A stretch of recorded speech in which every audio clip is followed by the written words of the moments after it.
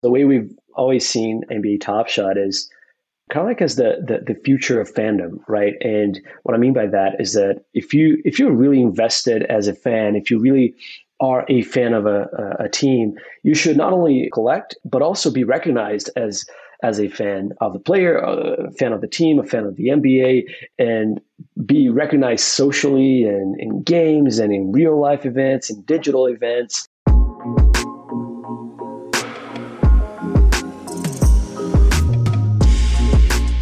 Welcome to the Unstoppable Podcast, the official podcast of Unstoppable Domains and the go-to place for everybody to learn about the latest innovations in Web3, NFTs, and the decentralized web. Join us each week to hear from experts, entrepreneurs, and the early-stage investors that are building the future on the blockchain. Not only will this podcast help you understand why these emerging technologies are so important, but you'll also learn how you can become a pioneer in the metaverse.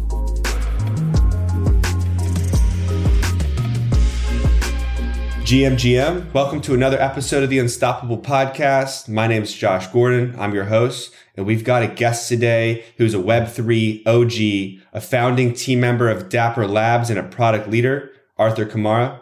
Thanks for joining us. How are you doing today? I'm doing great. Thank you so much for the invite, Josh. It's a pleasure to be here. You're welcome. I like talking to builders and like product thinkers in the space, and specifically, NBA Top Shot is how I really got into Web3 and NFTs myself. So I'm excited to have this conversation. I'm even wearing my Flow shirt that I got from NFT NYC last year to represent. Amazing. Yeah, thanks for representing. That's great to see. So could you walk us through how you got into crypto originally and how that led you to being one of the founding team members at Dapper Labs, and maybe even give a little bit of context for Dapper Labs if people aren't as familiar. So I've been in the NBA Top Shot ecosystem for a long time, and I know that you're behind Flow, Top Shot, CryptoKitties and whatnot, but maybe not everyone's as familiar. Like yourself, a lot of people got in touch with the NFT world through NBA Top Shot recently, which is really exciting to see. Today we have over 1 million accounts on NBA Top Shot, and a lot of people got in touch with it in 21. But, my journey started way back in 2017 when we built CryptoKitties at first. At the time, we were learning about the blockchain as well. There were a lot of ICOs at the time. There were a lot of fungible tokens being launched at the time. And we wanted to do something different. We wanted to learn about the technology. And as we were investigating, we realized that the best way to learn something is to play with it, right? And we wanted to, instead of like launching a course or launching like educational material, we wanted to allow people to play with the technology. So that's when the idea came of like building the first game on the blockchain. And we decided to explore there. And somebody said, hey, why people love cats? Why don't we bring cats to the blockchain? It was Mac Flavel, one of the co-founders of Dapper Labs as well. We decided to bring cats to the blockchain. That's how we got involved. And we built CryptoKitties. It's a very interesting story. I love chatting about this and how we launched it because it was a bunch of like improbable events that happened in sequence and they ended up working out. We decided to really build the community first, kind of like how a lot of projects get started today. But we decided to invite people to the CryptoKitties community and to understand that idea even before we had a product. Somehow we convinced ourselves that in order to really launch CryptoKitties in a successful way, we needed to show it to the Ethereum community and we needed to show it live in this event called ETH Waterloo that happened in 2017. It was the first of its kind. It was the first event here in Canada, bringing a lot of Ethereum builders together. And we didn't have a product. We barely had a draft for a smart contract. We barely had the cats, kind of like a prototype of how they would look. And we decided we needed to show a prototype in this event, and the event was the week after. So we packed our bags and we decided to buy our tickets and fly the next day. There we were at ETH Waterloo. We didn't even have tickets for the event. We talked to the organizers. They allowed us in, and we basically built in 2 days. We built a prototype for CryptoKitties, and we got the entire event to breed cats on testnet. We had 400 cats at the end of the event. And we showed it on stage and people loved it. And it was such an exciting time. And that's kind of like how we built that foundation. We built the community first. We shared an idea that was half baked. The community really got involved and they thought it was clever and funny and interesting. And some people thought it was stupid. And that sort of like added a lot of hype to the product, and it was very interesting to see.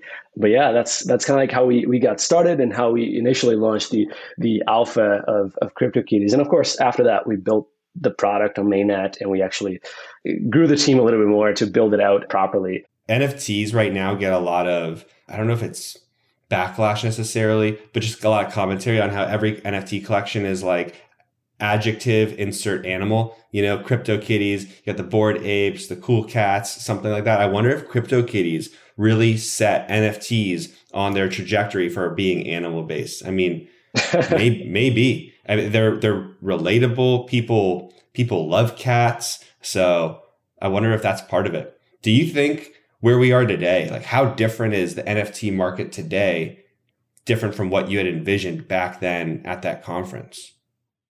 Yeah, way back then it was easy to stand out, I would say, because everybody was wearing black and jeans, and we were the only ones with colorful T-shirts and colorful product with kitties, right, and animals, like I said. So it was very easy to stand out from that perspective. Nowadays, it's almost the opposite. You go on Twitter, and it's like a wave of like colorful animals being thrown at you. So it's really a lot harder to really differentiate your project, which is something that I think the ones that really stand out, they do innovate quite a lot, and they're not just copycats. As soon as we launched CryptoKitties, we saw a wave of projects that were very similar. Right, Crypto Dogs launched like a few weeks later, and Crypto Bunnies, and all of these animal based products that were really using a very similar mechanic of like, and if you don't know, CryptoKitties was and still is a project where you can buy cats and breed them and generate new kitties. And there's like genetics behind it and traits and things like that and rarities and tiers. So we saw a lot of the same pop up right after that.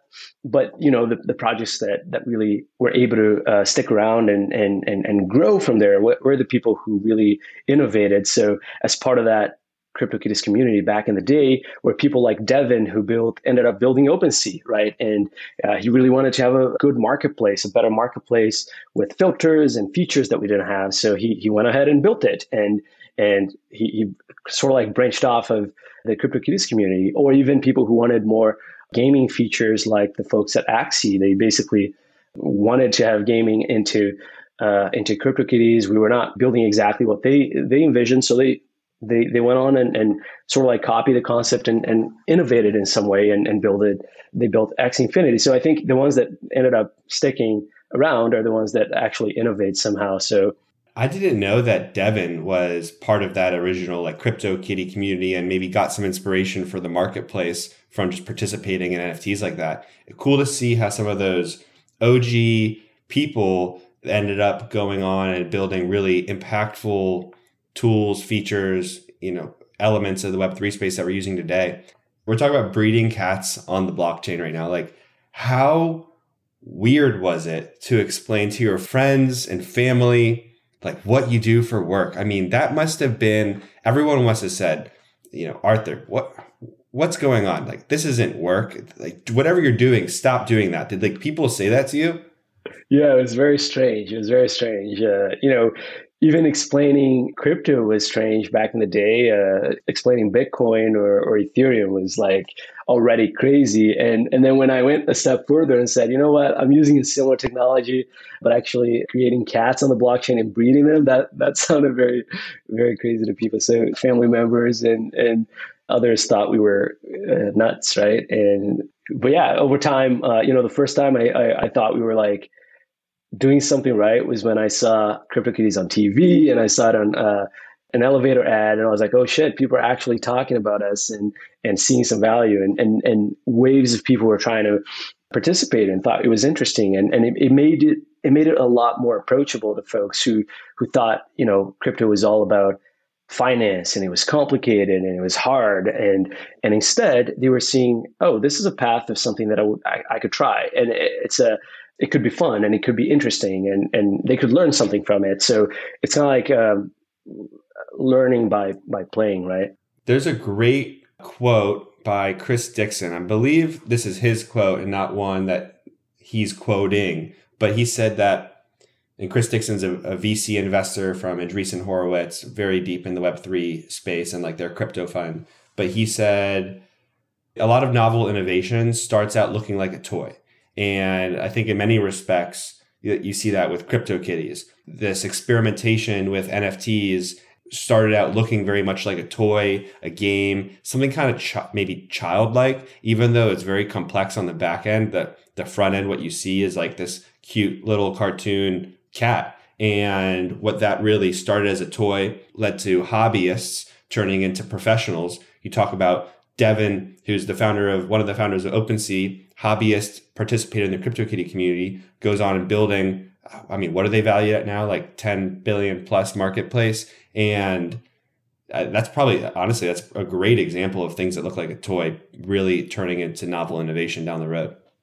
Yeah. And from the start, we had a mindset of creating something that was bigger than ourselves and that could withstand the fate of time. Like even from the start, Dieter was a big proponent and author of the ERC 721. Dieter is currently the CTO of Dapper Labs, and he was part of that team as well that created the CryptoKitties in the early days. And he authored ERC 721 with the Ethereum community. And, the idea there being, hey, let's create a standard for non-fungible tokens. There was a standard already for ERC20s for fungible tokens. And he could see the potential of like how most things around us are not fungible, right? We have houses, objects that we value, things that are unique, artwork and music and whatnot. So lots of things that are not fungible. And he saw that potential and created the standard. So from the start, CryptoKitties was like a toy, like you said, fun and interesting to learn and use and play with. But at the same time, there was a kind of like this back end that was very powerful behind it. You mentioned the standard around NFTs, right? ERC 721, right? And now at Dapper Labs, another big innovation you all work on is the Flow blockchain. So how does ERC 721, how do Flow blockchain, what is the purpose of creating Flow, and how can someone who's not as familiar kind of understand how that relates to NFTs? Are NFTs on the Flow blockchain different from 721? Are there lessons learned from you mentioned like the CTO of Dapper, helped create that? So what insights did they take from that creation and implement into the work you're doing now in Flow? Yeah, 100%. And this is a great way to also answer the question you asked me earlier, which I apologize I didn't answer, which is like give a little bit of background on Dapper Labs. And let me connect the two dots basically. Sure. I just got too excited about cats. I jumped on it. Yeah, that's really cool. I get excited about cats all the time. Yeah. So when we launched CryptoKitties, we realized, one, there was immense potential in that technology, right? People really wanted to play with it. It was massively successful at the time, and we were pretty excited about the tech too.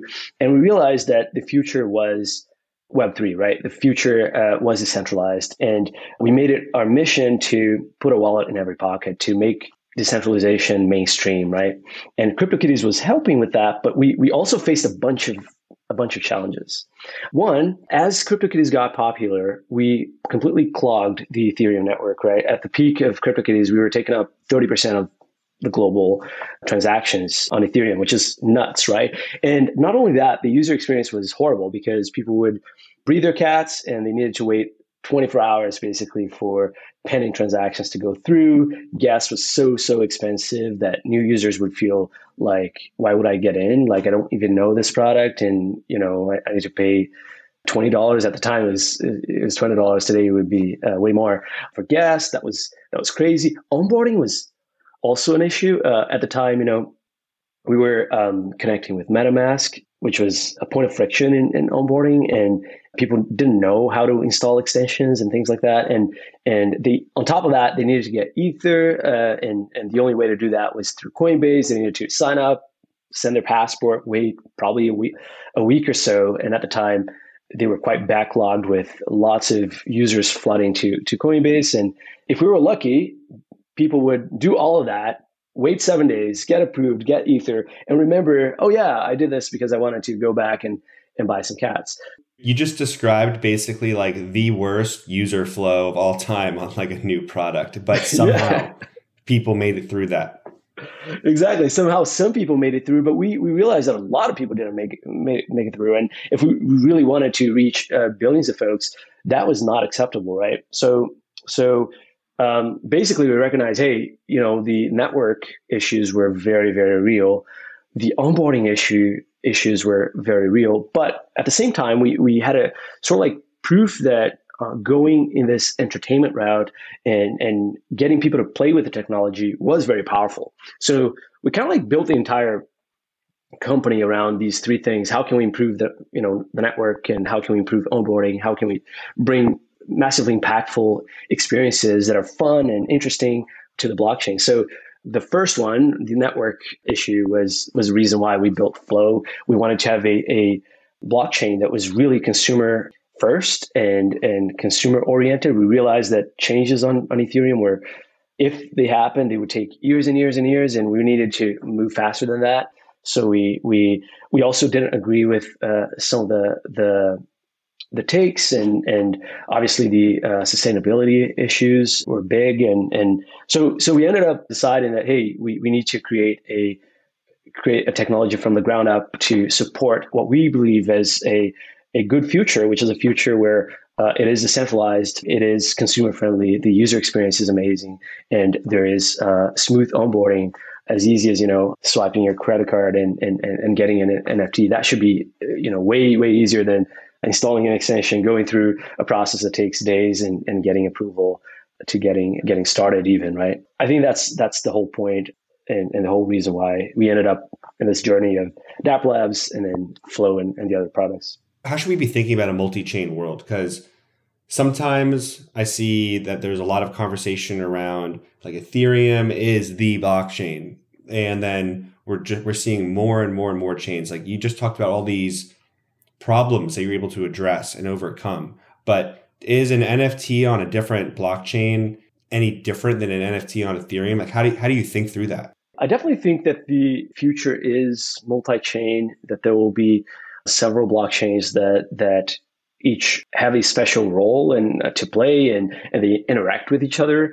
I can't remember exactly who said this. I think it was Andrew Chen, marketer and product lead.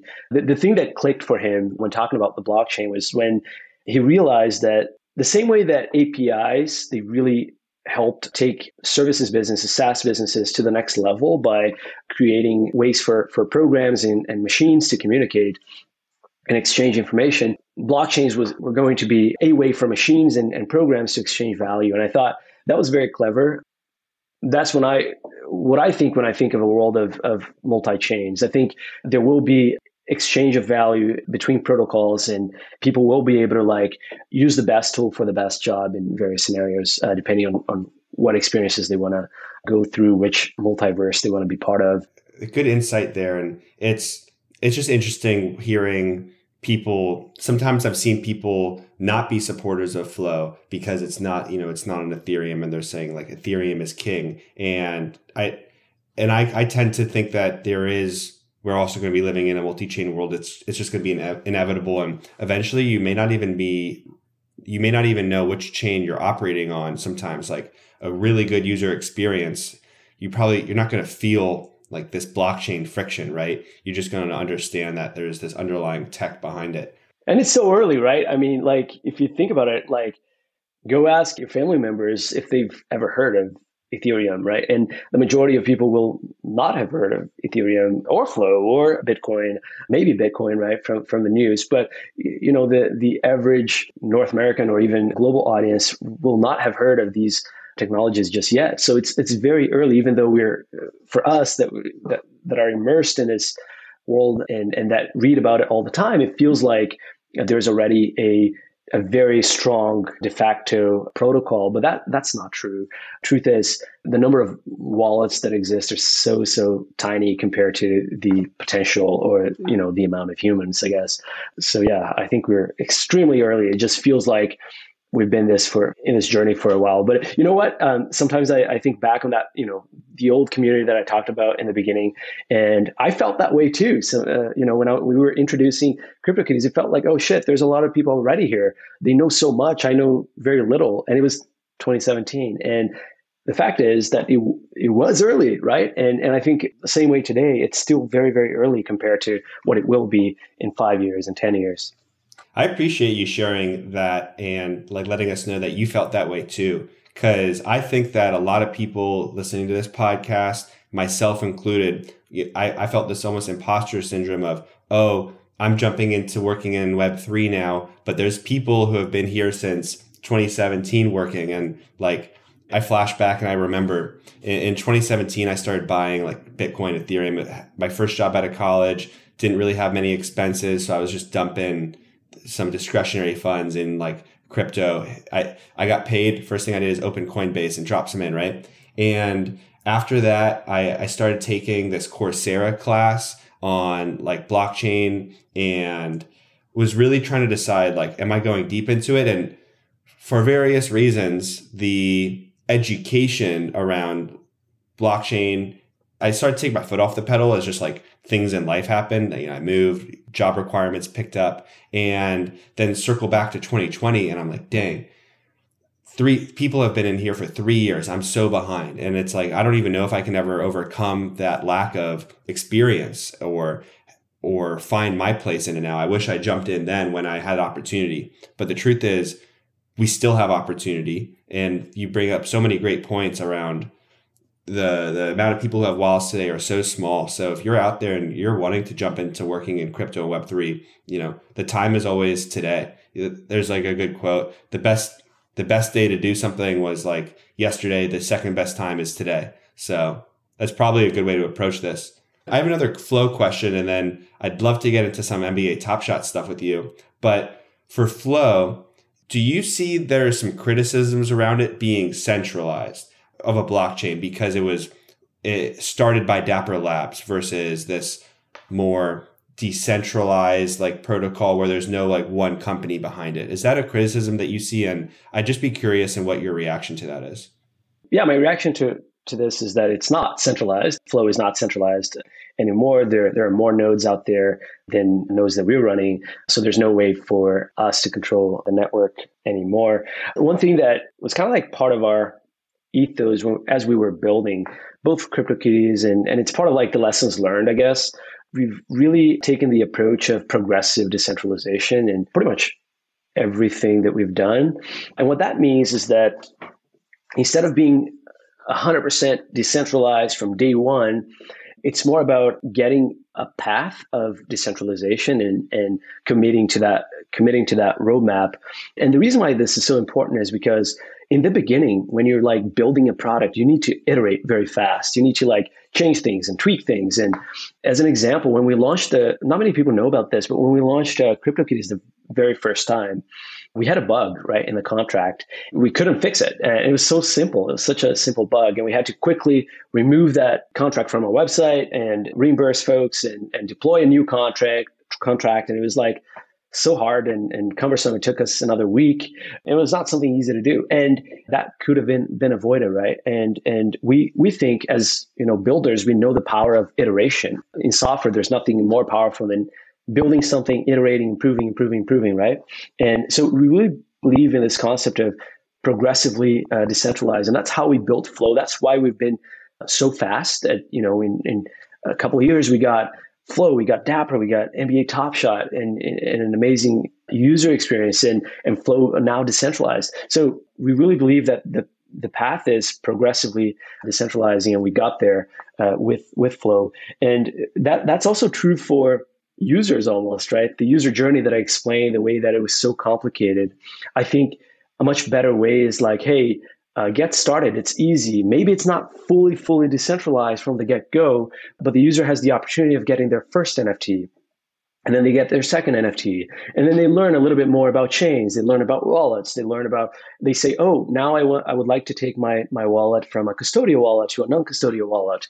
And they sort of like decentralize themselves, and they learn about the technology the same way that, you know, some people start with Coinbase, which is a custodial wallet, and then they decide to move and take ownership of their private keys and use their non-custodial wallets like Ledger or MetaMask or whatever. So we think that should be the case for both, you know, users and developers. So when we built Flow, we not only built it that way, but we also made sure that developers had a great experience at iterating on their contracts and upgrading if needed, and those things are built into the protocol so that it's not compromising decentralization, but it is also giving an opportunity for developers to build good products, right? I really like that perspective. And it's something that I think I've been thinking about things similarly. I had a podcast episode with our Unstoppable Domain CEO, Matthew Gould, a few weeks back, and we were talking about the decentralization spectrum and how on there, Unstoppable is a company, right? We're not a DAO, we're a company, but that allows us to iterate really fast on product and ship a lot faster and push those updates.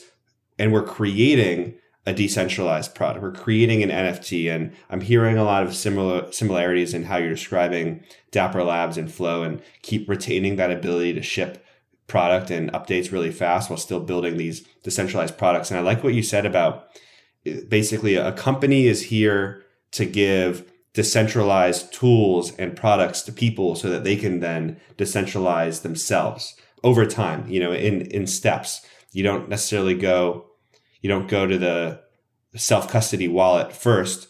First you have your wallet on your exchange, then you get your self-custody wallet after. That's kind of like the user journey. It sounds like you think through with many of the experiences and products you're building.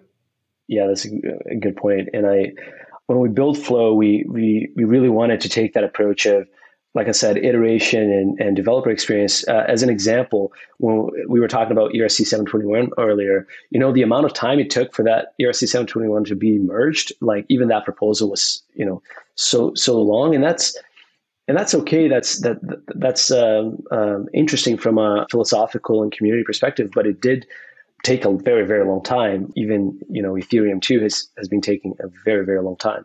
And we knew that we wanted to move faster than that. We wanted to create impact faster than that. We wanted to bring NBA Top Shot to market with better user experience and tools. So yeah. Totally. Talking about impact, you just brought up Top Shot. It's a great transition here. We're fast forwarding to basically at late 2020, early 2021, NBA Top Shot exploded. And I'm curious as to I just want to know what it felt like to be working at Dapper Labs when what felt like all of crypto and NFT Twitter and the world were immersed in it. It was, and I'll share with you a little bit, that was my introduction to NFTs. I had heard of CryptoPunks because I'd been around for a couple of years at that point, but my friend sent me a pitch deck for an NFT company he was starting and had Dapper Labs as an example of how there's a market here for collectible digital goods. And he was linking it to music NFTs. And I was like, I hadn't heard of NBA Top Shot. So basically went online, followed the Twitter account, and the first time I could jump into get a pack, I snagged one. It was such a fun experience. I've been a long time NBA fan, so this really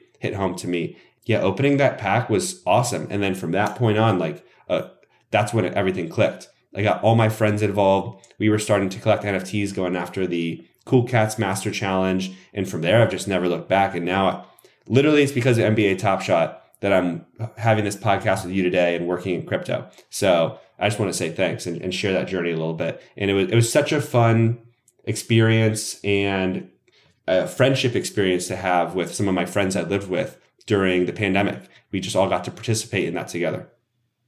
Yeah, thank you for being part of it. And yeah, it's really inspiring to hear stories like yours and people who got involved because of Top Shot and got inspired. I think, one of the things that Top Shot brought was sort of like that magic of opening a pack of cards when you were a kid, and sports cards and collecting. And I think we sort of brought that to 2021, right? 2022, like the present day. We made it digital, we made it decentralized, we made it on the blockchain. That was very interesting. There was definitely a lot of both curiosity, but also it sparked a lot of that, nostalgia too, mixed with fandom. And I think that's why, we were able to unlock that growth. Yeah, you were asking about how it was to work during that time, and it was super interesting, super hectic too. Initially, we had a closed beta, so we were iterating exactly like I said before, right? We wanted to start we wanted to take the learnings from CryptoKitties and we built it on Flow. We built it with Dapper wallets so that people would have a good onboarding experience. And we were testing these things very carefully, and we knew we wanted to have a good experience from the get-go. So we had a closed beta. We invited people over time, and we really iterated on the product quickly. When we opened up the product in October of 2020, and then early 21, that's when we saw like the big wave of people coming in, and oh man, we basically like had to work 20 hours a day, and we had such a small team for the amount of volume we were getting. It was very hectic and crazy, but very exciting at the same time. We were solving bugs and changing the product. We couldn't handle the volume at first, and then we had to find quick solutions. So it was very exciting and very hectic at the same time. Everyone in the company, if they were not an engineer solving a bug, we were working on customer support. We were like helping users solve problems, and we were hiring, right, like crazy. And so far we were able to like 5x the team, and that was very much needed and appreciated. And we were able to like control the volume and demand. Did you think that the use case of, and tell me if you think about it differently, but I think about NBA Top Shot as a collectibles use case for NFTs. And we've gone through many waves of NFT trends or just use cases that people really resonate with, but it started with collectibles, and then after that, punks exploded as we started to get into some of that OG crypto gen art, and followed by art blocks and then the PFP wave. But do you think collectibles was really just a use case that people could wrap their mind around in NFT? Is that what led to its success? Because there's another term I learned from Christix, and it was just skeuomorphic, how when the internet was first created, we went from magazines to digital magazines. And I think the NBA Top Shot definitely has a lot more to it, but you go from trading cards, baseball cards, basketball cards, Pokemon cards, and then you just make them digital. Was that just the simplicity behind that part of the success, or was it the basketball aspect to it? Is there something you can really pinpoint? The skeuomorphic term is interesting, but at the same time, when you introduce blockchain, it's kind of like introducing a new medium, and then new things that were not possible before become possible, right? And so it was not exactly like just trading cards, but on the blockchain, because now we could have video, which is not possible with pure physical trading cards. And now we had a 24/7 marketplace where people could trade, and you had a live community. You could talk to them live on Discord. So I think it's kind of like unlocking that something that couldn't exist before, and now we can, right? And not only that, I think the collection aspect is very interesting, and that's definitely a use case.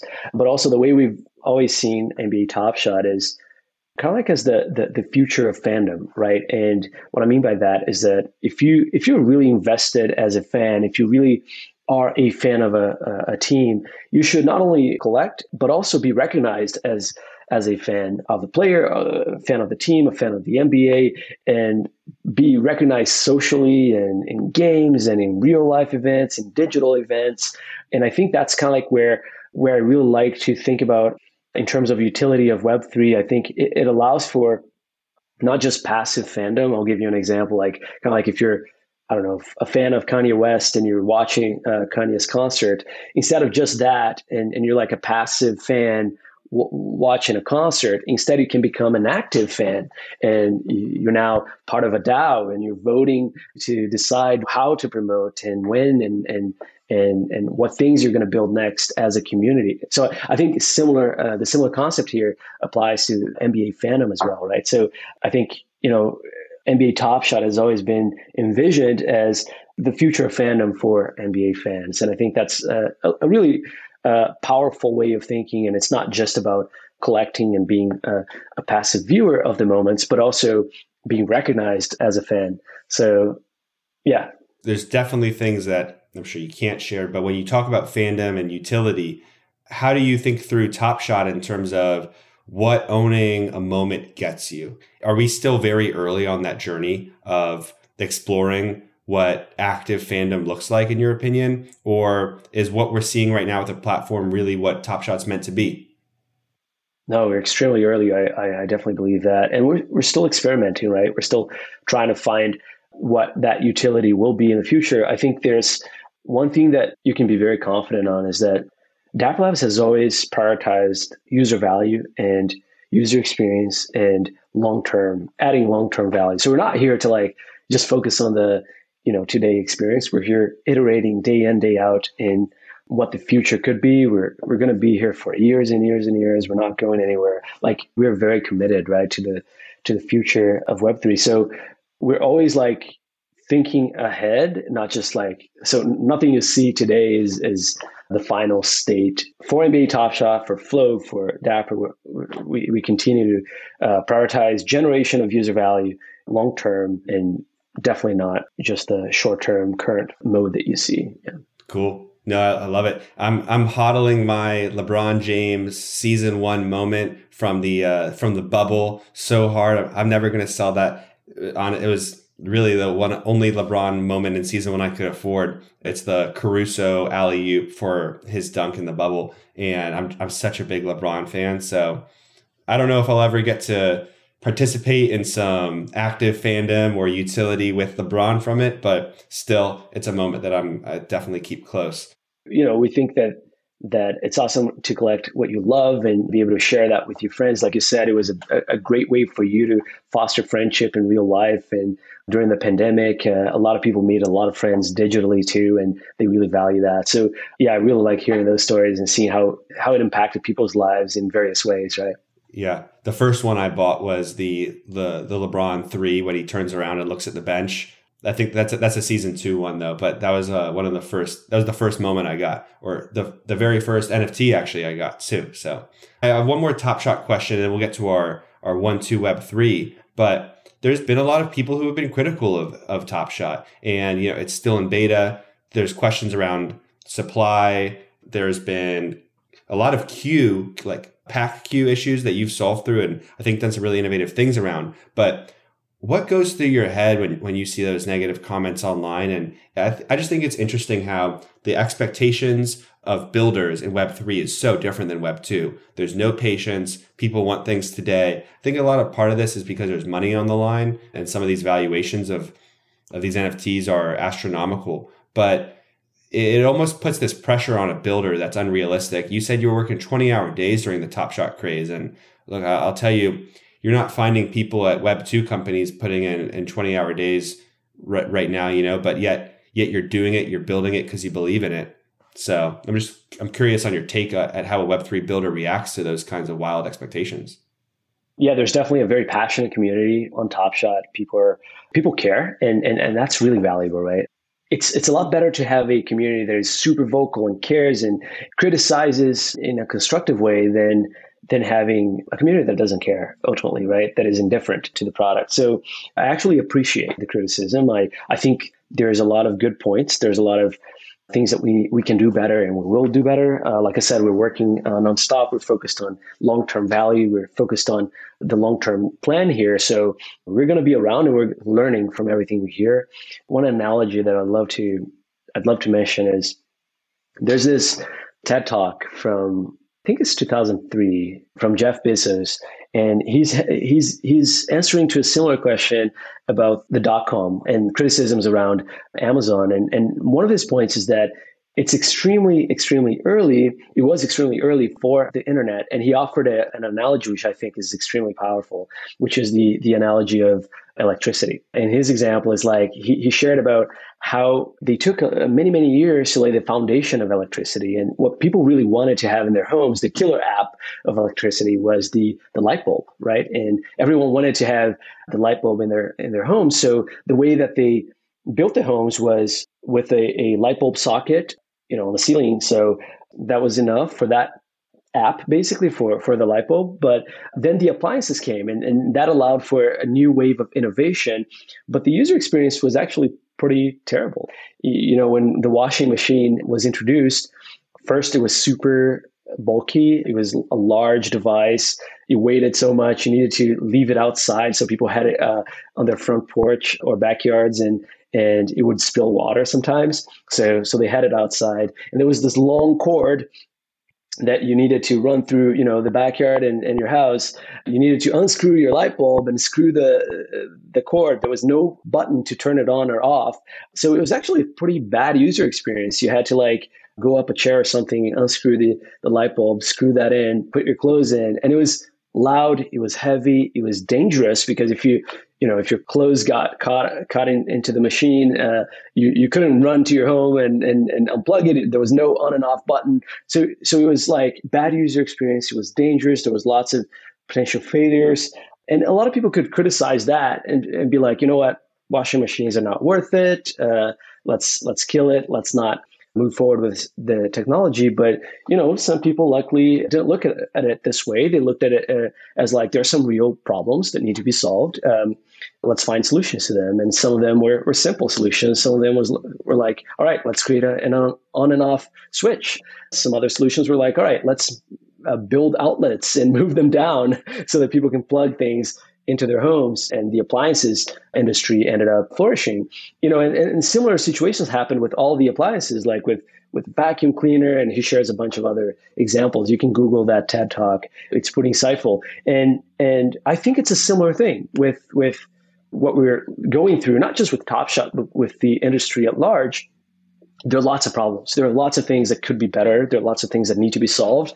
If we're here for the long term, if you believe in the technology and you think that that's in the long term, it's going to stick around and change how we do a lot of things, then those are problems to be solved, right? The same way that we looked at the CryptoKitties problems that I mentioned earlier, and we're like, you know what, onboarding and network issues, and those are problems to be solved, and we're going to solve them one by one. And it's definitely hard. It's not easy. I'm not saying it's easy to solve all of these issues, but we tend to look at these things as things that we can learn from and improve and solve. And ultimately, our mission is still here. We're still going to persist and try our best to create good solutions.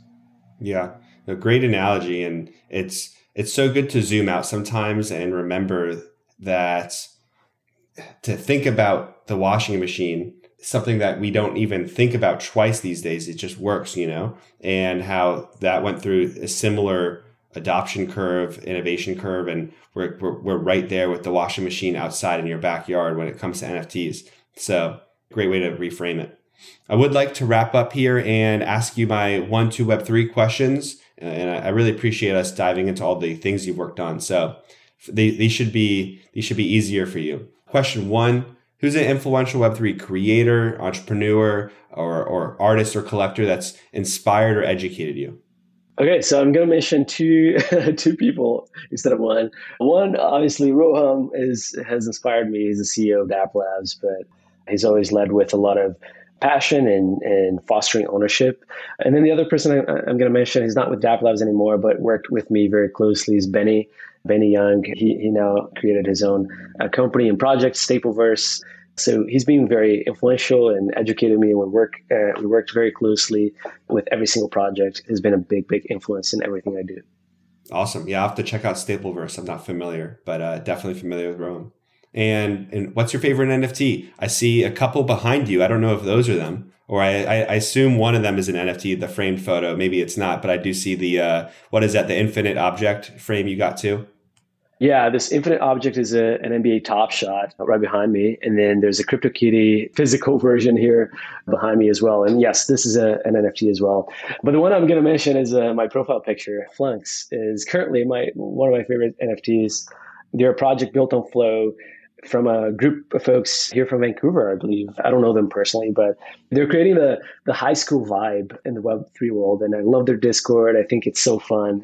They have groups within their NFTs, and they have traits, and I love it. So that's definitely one. I have more if you want a list of a few NFTs I love. I recently came across Nouns. I know it's been around for a while, but I didn't know about it. And I thought it was very, very clever how they rethought the way of incentivizing founders. I thought it was very innovative. And the way that they drop one NFT, or they create one NFT per day, dropped in an auction system. I thought it was very interesting. Sound is another one that I'm a big fan of. It's been around for a little while as well. I've got a couple sound NFTs myself. Yeah, Doodles is one from former Dapper Labs employees, Evan and Jordan, and absolutely love what they're doing. Awesome. No, and what is the framed photo behind you? What NFT is that? So this is a one-on-one. I bought it on Foundation. It's from an artist called Morpho, if you want to search him on Twitter. It's actually a video. So it's a person walking. The thing is, I couldn't find a squared display, and this doesn't look good with a rectangular one. So it needs to be one by one. So I decided to print it for now, but one day I might get an actual display to have it moving. But I like it. It was the first auction that I actually got to win on Foundation. So I decided to print it. Yeah. Yeah, that's great. I have a big printed NFT myself, not in a camera view, but it's of my Dead Ringers edition NFT. So I got that. It's really big. So it's on another wall over there. So Oh, I nice. love it. Yeah, I have a few around my house that you can see here, but yeah, I have these three that I need to are get on an camera. infinite object too, so I can put my Top Shot right behind me. So I should probably order one to later today. Yeah, you should. It's they're really fun and they're super sleek. The experience of opening the package is amazing, and I get to watch my one of my favorite moments all the time. So it's really cool. Heck yeah. And my third question is, in 5 years, what's the craziest thing you think we'll be doing in the metaverse that we're not even thinking about yet? I think this one is a very hard question to answer, and the reason is, like I said earlier, it's really hard to predict things when you introduce a new medium. It's like, the example I gave about electricity, like who could have predicted that somebody would create the television and from the television, somebody would be able to create an entire ad business, right? And revolutionize the world basically with, I don't know, TV shows and entertainment from a device that was literally made possible because of that infrastructure with electricity. So I find it really hard to predict, but I do know that what this sort of like creates is a new playing field, that new things that were not possible before become possible, right? There's a famous saying from Nietzsche, which is he was talking about the typewriter the first time that and I tweeted about this a few years ago. He was talking about the typewriter, and he was saying that the typewriter not only changed how he wrote, but it also changed the things he wrote about and what he thought. So it was kind of like the typewriter made it possible for him to think differently and created new things that were not possible before the typewriter existed. And the same thing could be said about a bunch of other mediums like, I don't know, Twitter is now a hot topic, but lots of jokes were not possible before Twitter existed. So it shaped culture, right? Lots of dialogues, lots of connections, lots of businesses even were not possible before Twitter existed. So it introduced a new medium. And I think, similarly, I think the blockchain and Web3 is introducing new paradigms and lots of things that are not possible. The metaverse is the easiest answer here, and I think we're all going to be in some shape or form interacting really heavily with the metaverse. But yeah, it's really really hard to predict. One other thing before I stop rambling, when you look at kids today, it's very noticeable how even YouTube changed what toys they like and what toys parents buy, right? And it's night and day. Like I look at and what they do in their free time, in their spare time, right? How digital became such a huge part of their entertainments. And if you fast forward, like, what are they going to like in 5 years, right? What are they going to like in 10 years? I think it's very easy to see digital ownership being extremely, extremely important and way more relevant than it is today. Totally. No, great answer there. And I'm definitely going to be doing some Googling to see if I can pull up that typewriter quote or the broader story around it, because I think that's a very interesting way to put how it didn't just change what he wrote, but how he wrote and what he thought about. So awesome. Well, Arthur, this has been a fantastic conversation. I appreciate the experiences you shared with us and the way you think about product building and the user experience in the NFT world. So interesting for me. So I wish you all success at Dapper Labs, and we'll be making sure I'm following all the updates on the Flow blockchain and the products that I'm using too. With that, I'd just like to give you a moment here. Where can people find you online? How can people interact with you and follow what you're doing? Thank you so much, Josh. It's been a pleasure to be here. And yeah, people can find me on Twitter. That's the place you can find me the easiest. My handle is It's ARTH-CMR, so it's just short for Arthur Camara, and it's a Funks PFP right now with Hardy Eyes. So that's me. And one thing that I didn't mention is that I'm really interested in getting a bit. I've been so involved with Top Shot over the past 2 years, super heads down, but I'm really looking forward to helping out more creators and folks who want to get involved. So if you're thinking about building, thinking about creating in the space, and you want to talk to somebody and share your ideas and thoughts, I would definitely be happy to help and hear you out. And maybe this will inspire me as well to figure out how to help people at scale. And I'm really excited to hear stories from people who are going through their early journeys of building on Web3. So yeah. Awesome.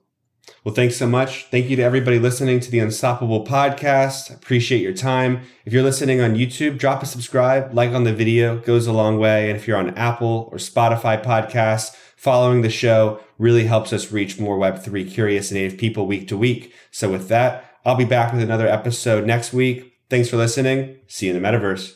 Peace out.